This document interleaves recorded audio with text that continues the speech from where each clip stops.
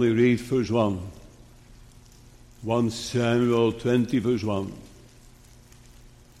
And David fled from Naioth in Ramah and came and said before Jonathan, What have I done? What is my iniquity? And what is my sin before thy father, that he seeketh my life? So far. God's gift of deep friendship between David and Jonathan. It's the theme this morning. God's gift of deep friendship between David and Jonathan. 3 thoughts. David expresses that he is down and scared. Secondly, Jonathan is responding too optimistically. And in the third place, Saul condemns this God-given friendship.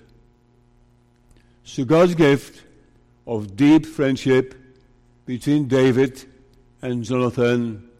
First, David expresses he is down and scared.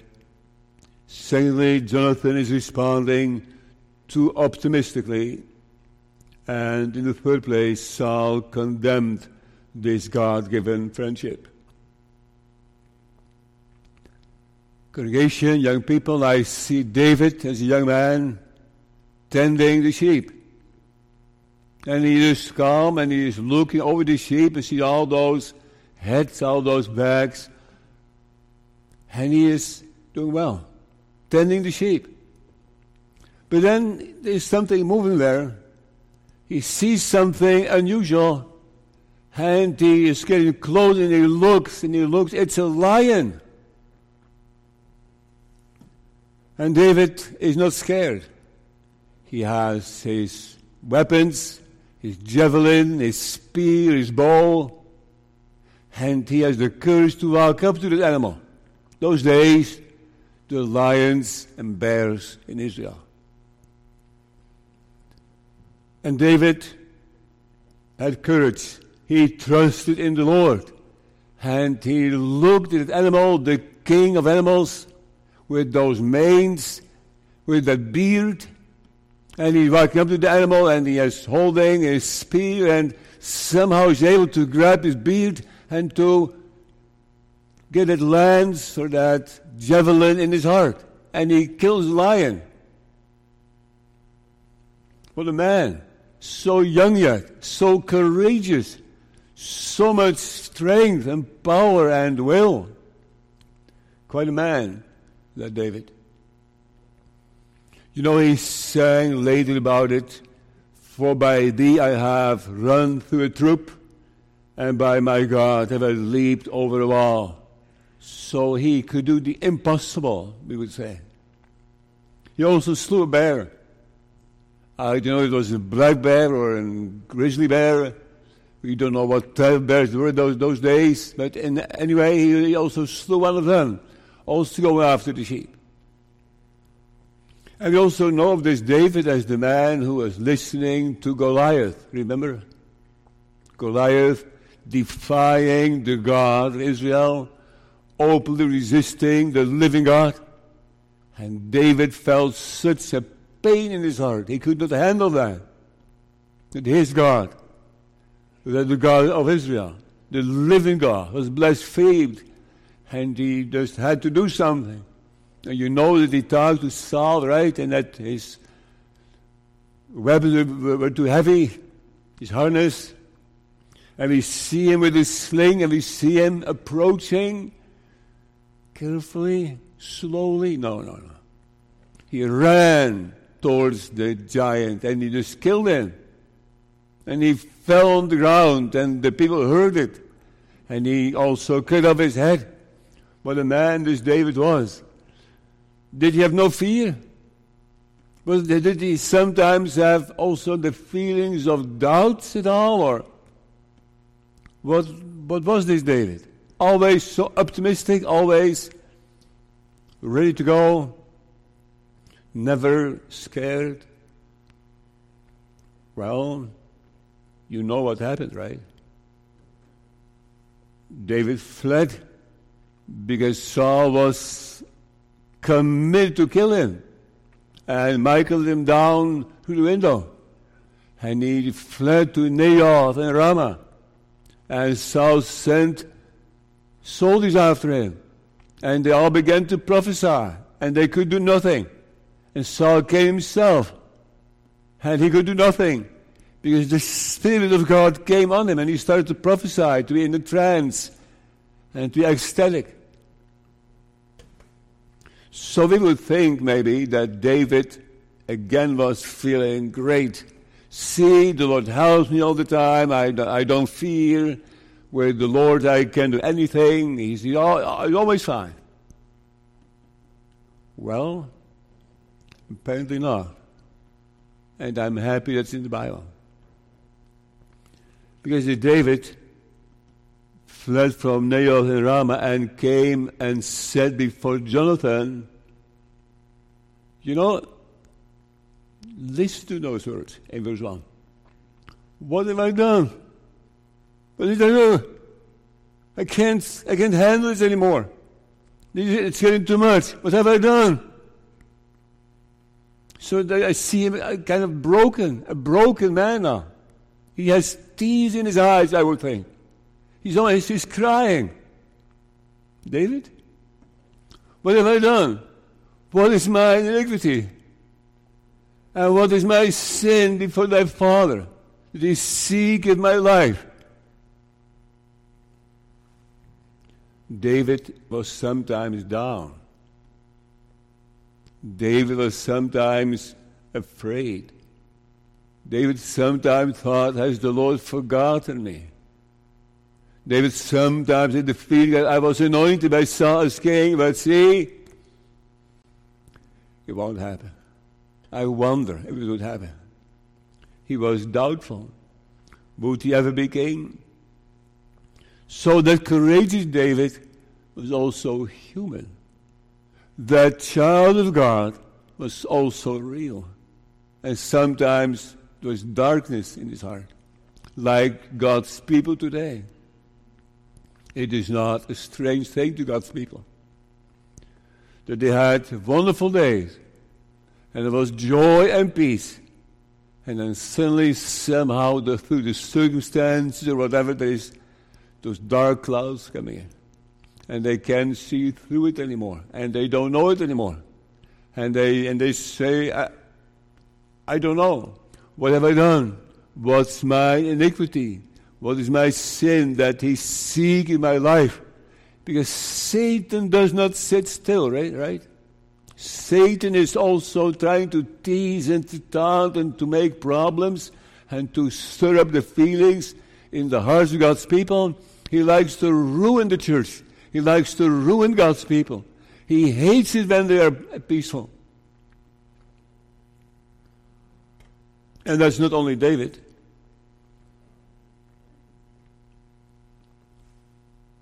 David, yes, he was down, but compare him, for example, to Elijah. Elijah, who had also killed all those prophets of Baal and was running before the chariot of Ahab, and there was rain coming. And then Jezebel got upset, and she was committed to kill him. And suddenly, that strong and courageous Elijah also went down. But he himself went a day's journey into the wilderness and came and sat down under a juniper tree.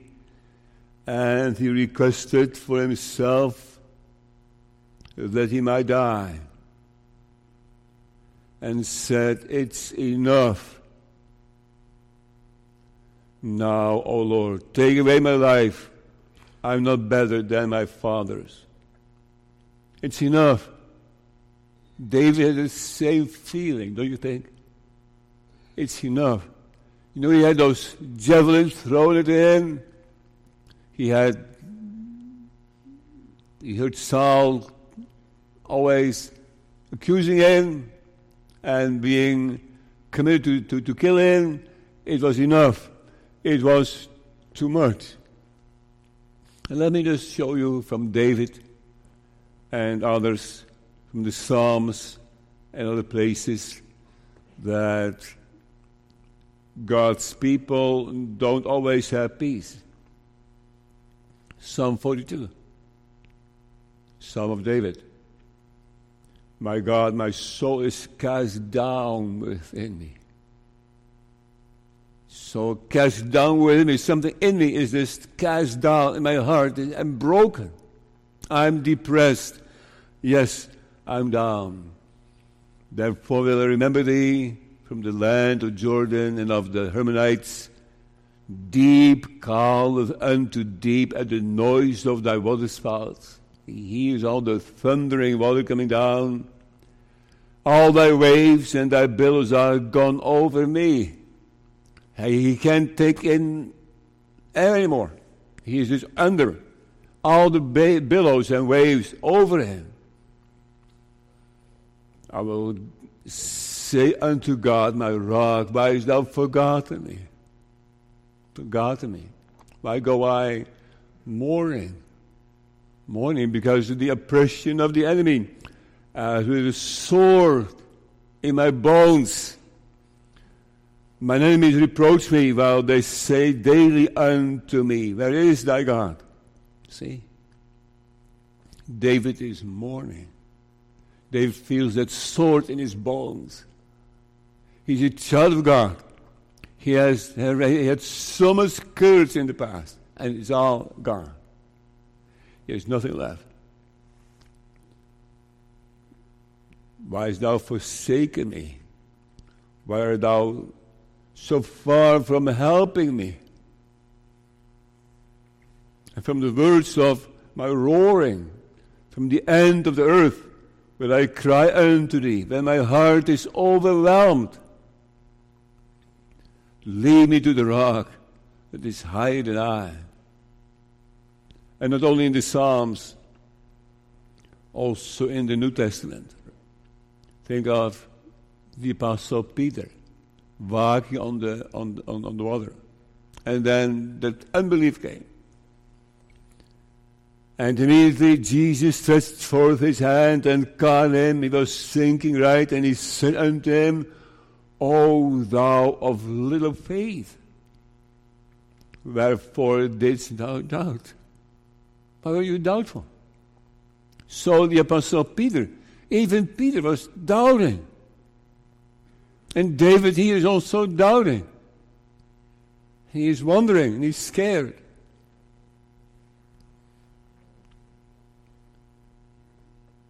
Also think of Jonah. He fainted and wished in himself to die and said, it's better for me to die than to live. Or think of Psalm 88. You should read that psalm this afternoon. Psalm 88. It's quite dense. Thou hast laid me in the lowest pit, in darkness, in the deep. Thy wrath lieth hard upon me, and thou hast afflicted me with all thy waves. He feels hopeless. The wrath of God laying hard on me. I'm troubled. I am bowed down greatly. I am mourning. And let me just ask the question, what is it really? What is bothering him? Well, it is especially death. Look at the last verses, the last lines of verse 3. But truly as the Lord liveth, and as thy soul liveth, there is but one step, but a step between me and death. So David is down, especially because of he feels that he is close to die.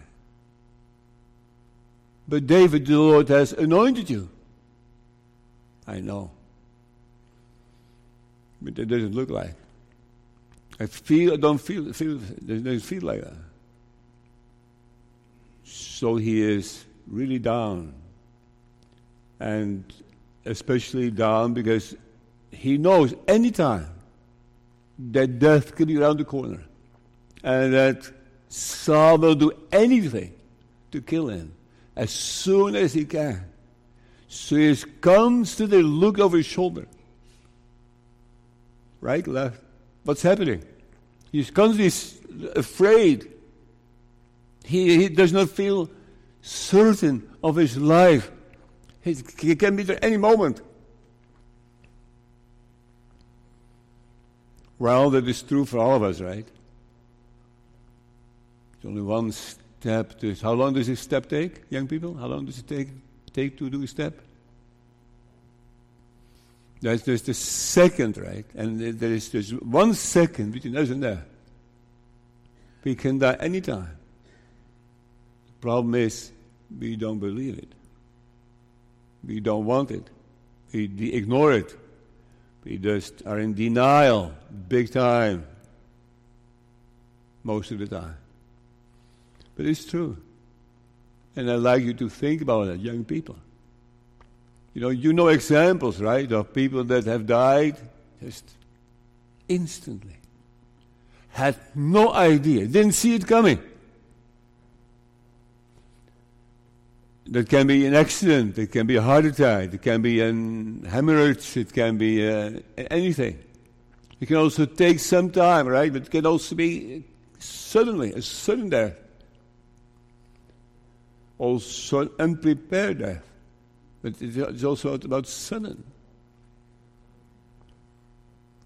So therefore we need to think about that. Psalm 18, the sorrows of death compass me, and the floods of ungodly men made me afraid. So this is specifically death that is bothering David.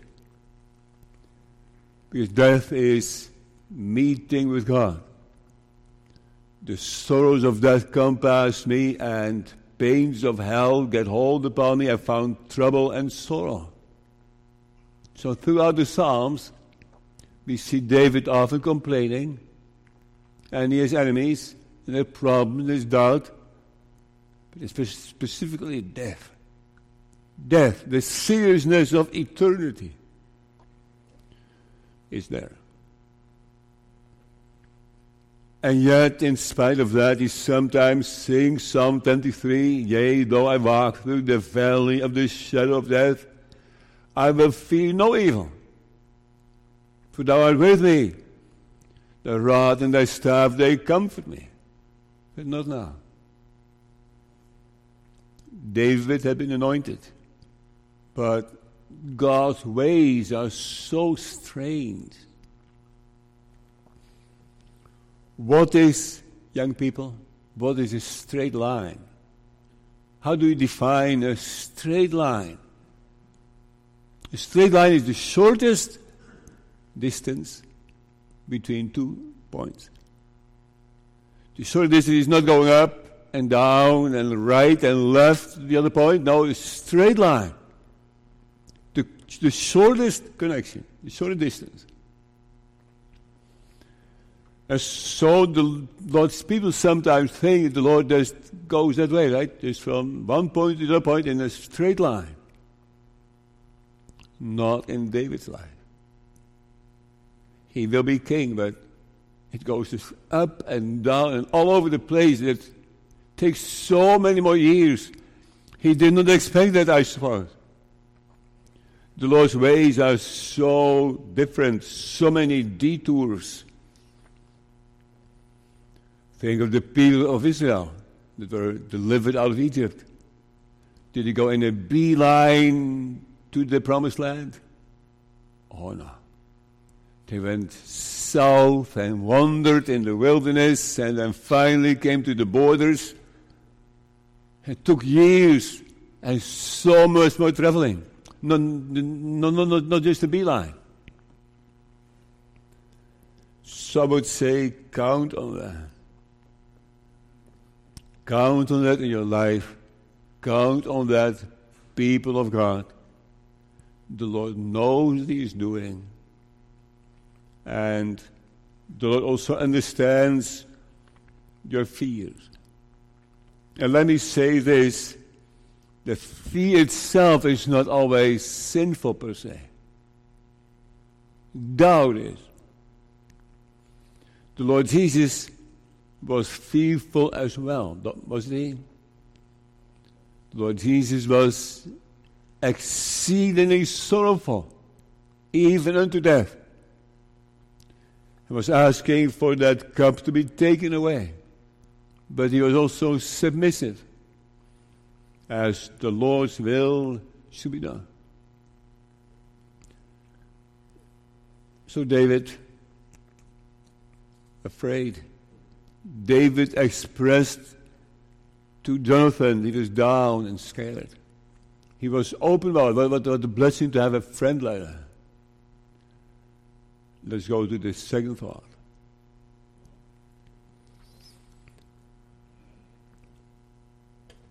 So David is expressing that he is afraid in verse 1.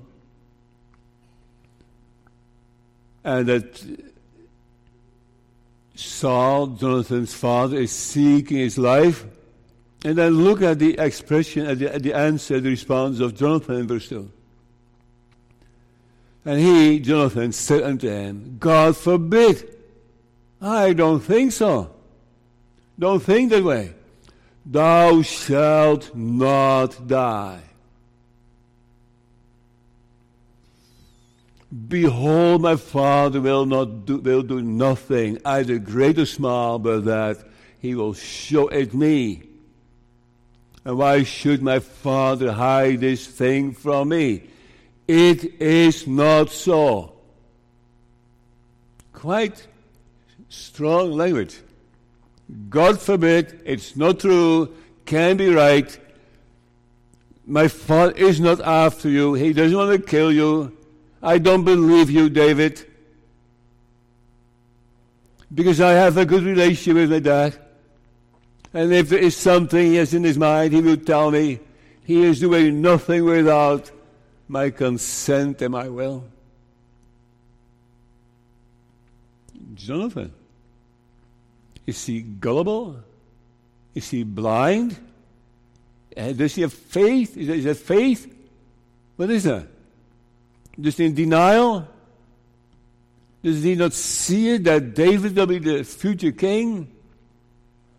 And that Saul wants to kill him? Does he still not know that? But David listened to Jonathan with a stronger, it is not so. David says, it is so. So they disagree.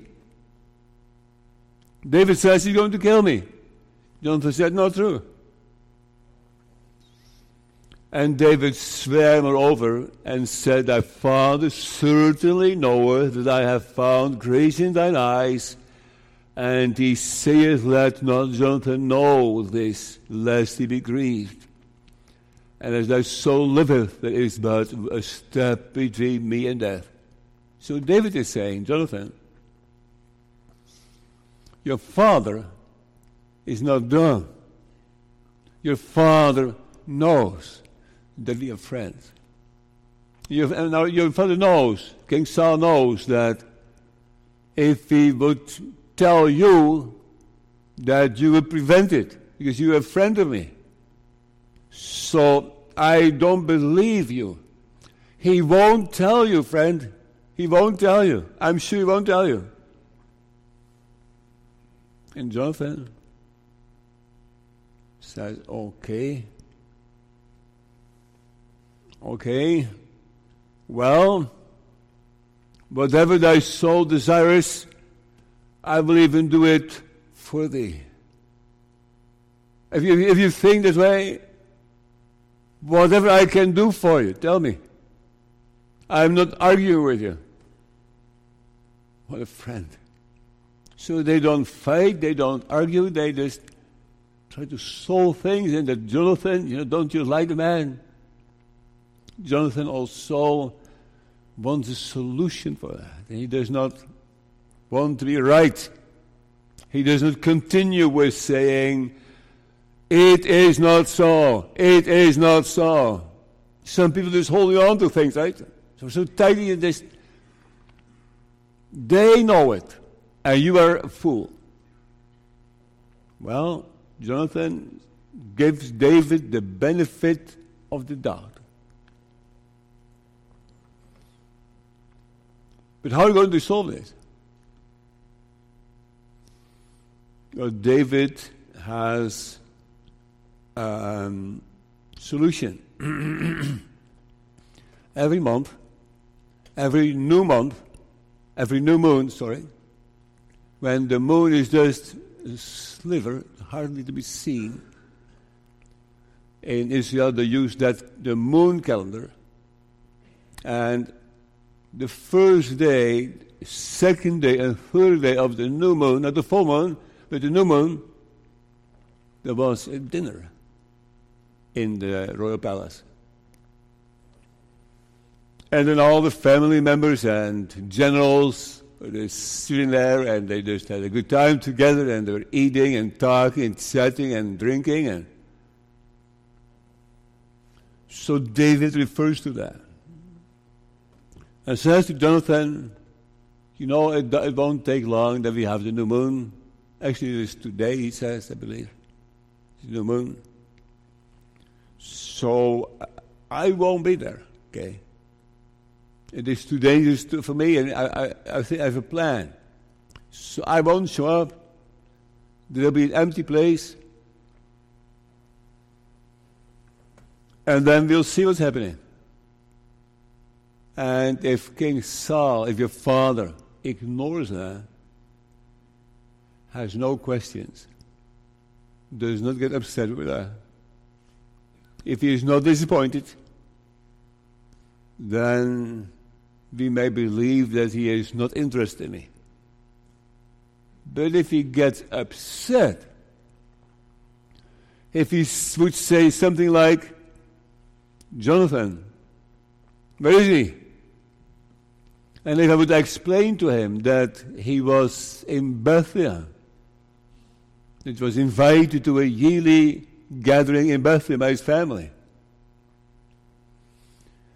If you would express that, David talking to Jonathan, if you would tell Saul that I am in Bethlehem, and if he gets mad, then we know that he is committed to kill me. I don't think that David was lying here. I hope not. I suppose there was in Bethlehem also a special meeting, a yearly meeting.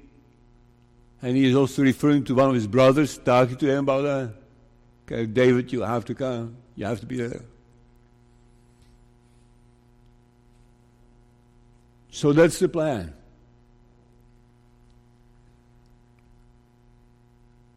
If we say thus, it is well, thy servant shall have peace. But if he be very wroth, then be sure that evil is determined by him. Verse 7. Therefore shalt thou deal kindly with thy servant, for thou hast brought thy servant into a covenant of the Lord with thee. Notwithstanding, if there be in me iniquity, slay me thyself, for why shouldest thou bring me to thy father? So David is talking to Jonathan, telling him that if Saul would be angry about him having left, that would be the indication that Saul is going to kill him. But Jonathan, David is saying, Jonathan, can I be sure of you? Can I trust you? Did they not have made a covenant in chapter 18? They did. But yet David is so scared.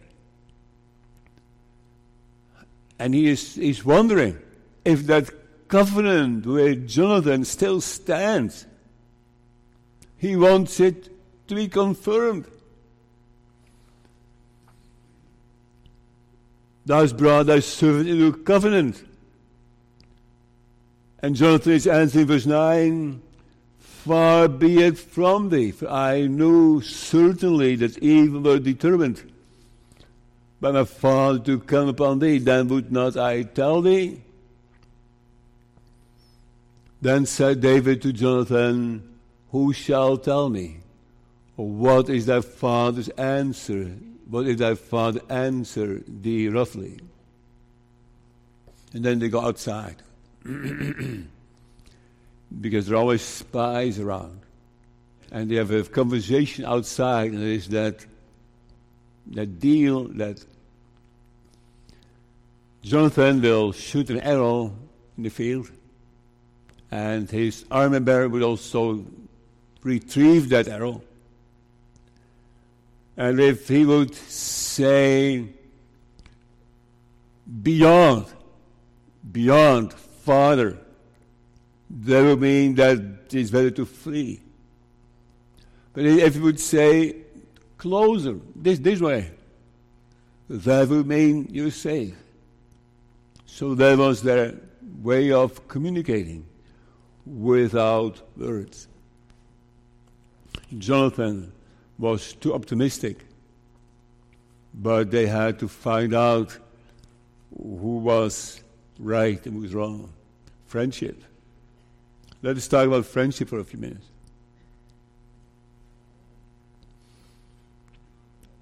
Psalm 41. Yea, mine own familiar friend, in whom I trusted, which did eat of my bread, has lifted up his heel against me. That's different, right? The Lord Jesus sitting at the table, and Judas leaving. David was no Judas. He was the opposite of that.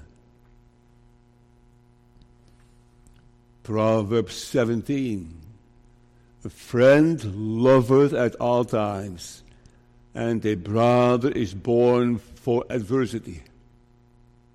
So what a blessing to have friends you can talk to. You can just open up to. You can just tell them anything. And you trust them. And they will disagree with you if they need to. Because they love the truth. They don't flatter. They don't deceive you. They don't change the truth.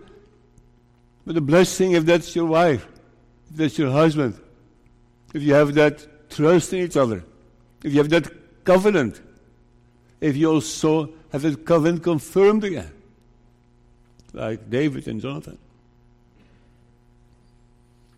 A man that has friends must show himself friendly. And there is a friend that sticketh closer than a brother. I think that is what many have, right? You have a friend, and you are closer to that friend than to your own siblings. Faithful are the wounds of a friend, but the kisses of an enemy are deceitful. You know, enemies sometimes kiss, and you can't trust them. But the wounds of a friend, faithful are the wounds of a friend. Don't be afraid to hurt friends. Don't be afraid to cause some pain, to afflict pain, if it is the truth. If it is something you have to say about seeking the Lord, about deceiving yourself, about sin, to warn you for being unrepentant and unbelieving and walking in sin, and you name it. A real friend does not turn a blind eye to that, But the real friend wounds.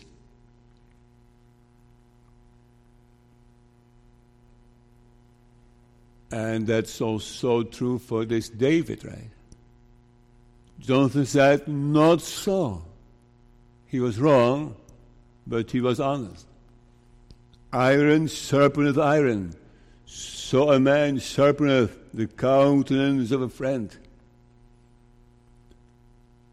The Son of Man came eating and drinking, and they say, behold, a man gluttonous and a winebibber, a friend of publicans and sinners.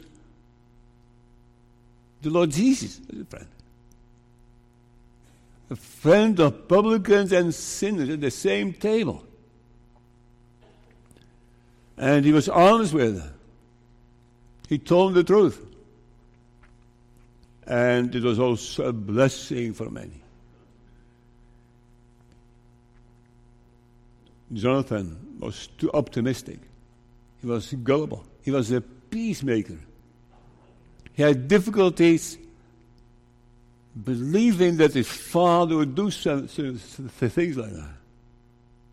He was an optimist, but he had to be real. Brings to the third thought. Congregation, David received friendship. Friendship with Jonathan was a gift from God. And he could be open about it. But King Saul hated that friendship. And he was mad at Jonathan and accused him that he was blind. See what's happening. Verse 25.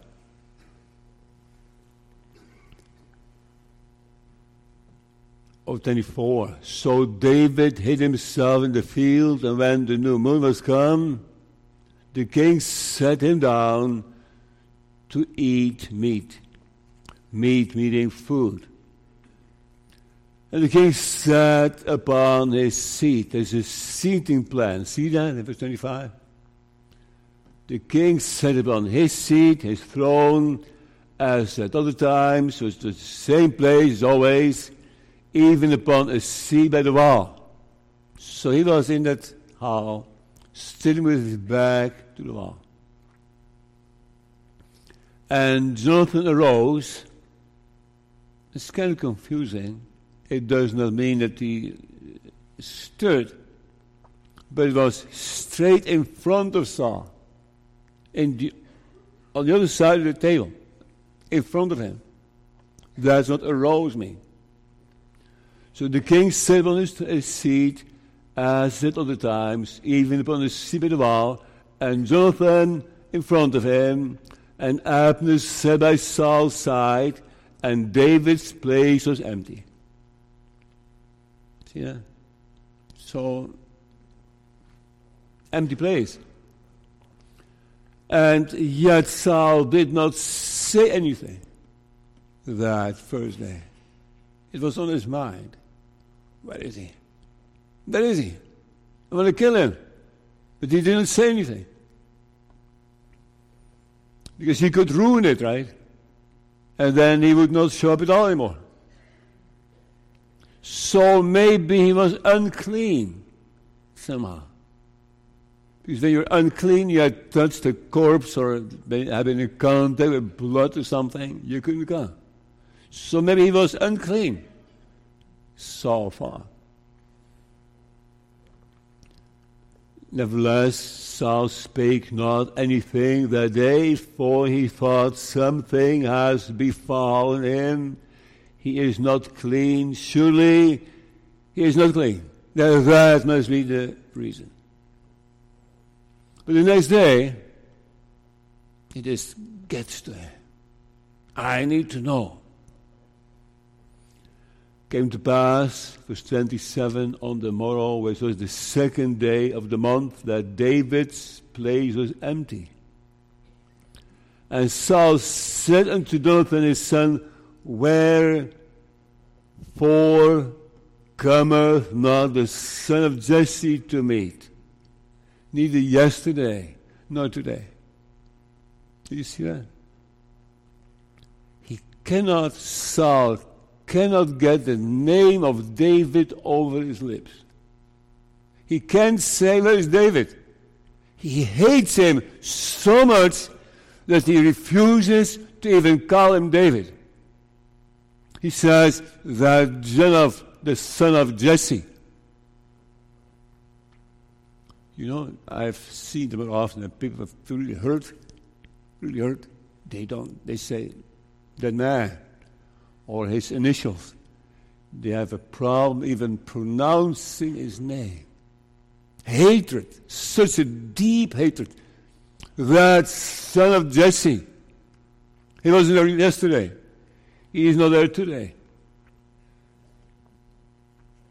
And Jonathan answered Saul and said, David earnestly asked me to leave me to go to Bethlehem. And he said, let me go, I pray thee. For our family has a sacrifice in the city as a party, and my brother has commanded me to be there. I can't believe that's a lie. And now, if I have found favor in thine eyes, let me get away, I pray thee, and see my brethren, my family, my siblings, therefore he cometh not unto the king's table. So Jonathan is explaining to King Saul why David's seat is empty. And did they not talk about it before? If you would say, okay, it's fine, no problem, too bad, that would mean that Jonathan was right, that he would not do that. He would not kill him. But if he would get mad, if he could not hide his feelings anymore, if he would just burst open, then you would know. Well, what's happening, verse 30? Then Saul's anger was kindled against Jonathan. And he said unto him, thou son of the perverse, rebellious woman. In English, that does not sound that bad, right? It's very, very rough, cruel, offensive language.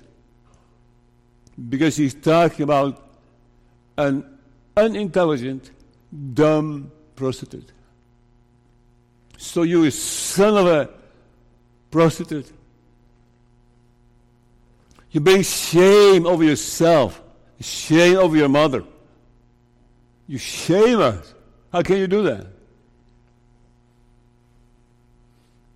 So therefore he cometh not to the king's table. Saul's anger was kindled against Jonathan, and he said unto him, thou son of the perverse, rebellious woman, do not I know that thou hast chosen the son of Jesse to thine own confusion, to thine own shame, and to the confusion of thy mother's nakedness, the shame.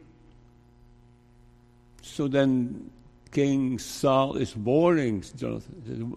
Jonathan, as long as this man lives, you shall not become king. Wherefore now send and fetch him unto me, for he shall surely die. Get him. Father Saul says to Jonathan, get him. But then Jonathan becomes the advocate in verse 32. And Jonathan answered his father and said unto him, wherefore shall he be slain? What has he done? He's done nothing. Amazing. He's slaying him. So Jonathan does not want to please his father either. He is honest. He sticks up for the truth. And he knows that it's dangerous. Because kings can also easily kill their own children if they are a threat to them. And Saul cast a javelin at Jonathan. maybe not per se to kill him, but to show him this is serious. And now Jonathan knew that his father was determined to slay David. He was determined. Now he knew that David was right. And Jonathan rose from the table in fierce anger. I haven't seen that before. And now Jonathan is in fierce anger. Just gets up from the table and just runs. I'm out of here. For he was grieved for David because of his father had done him shame.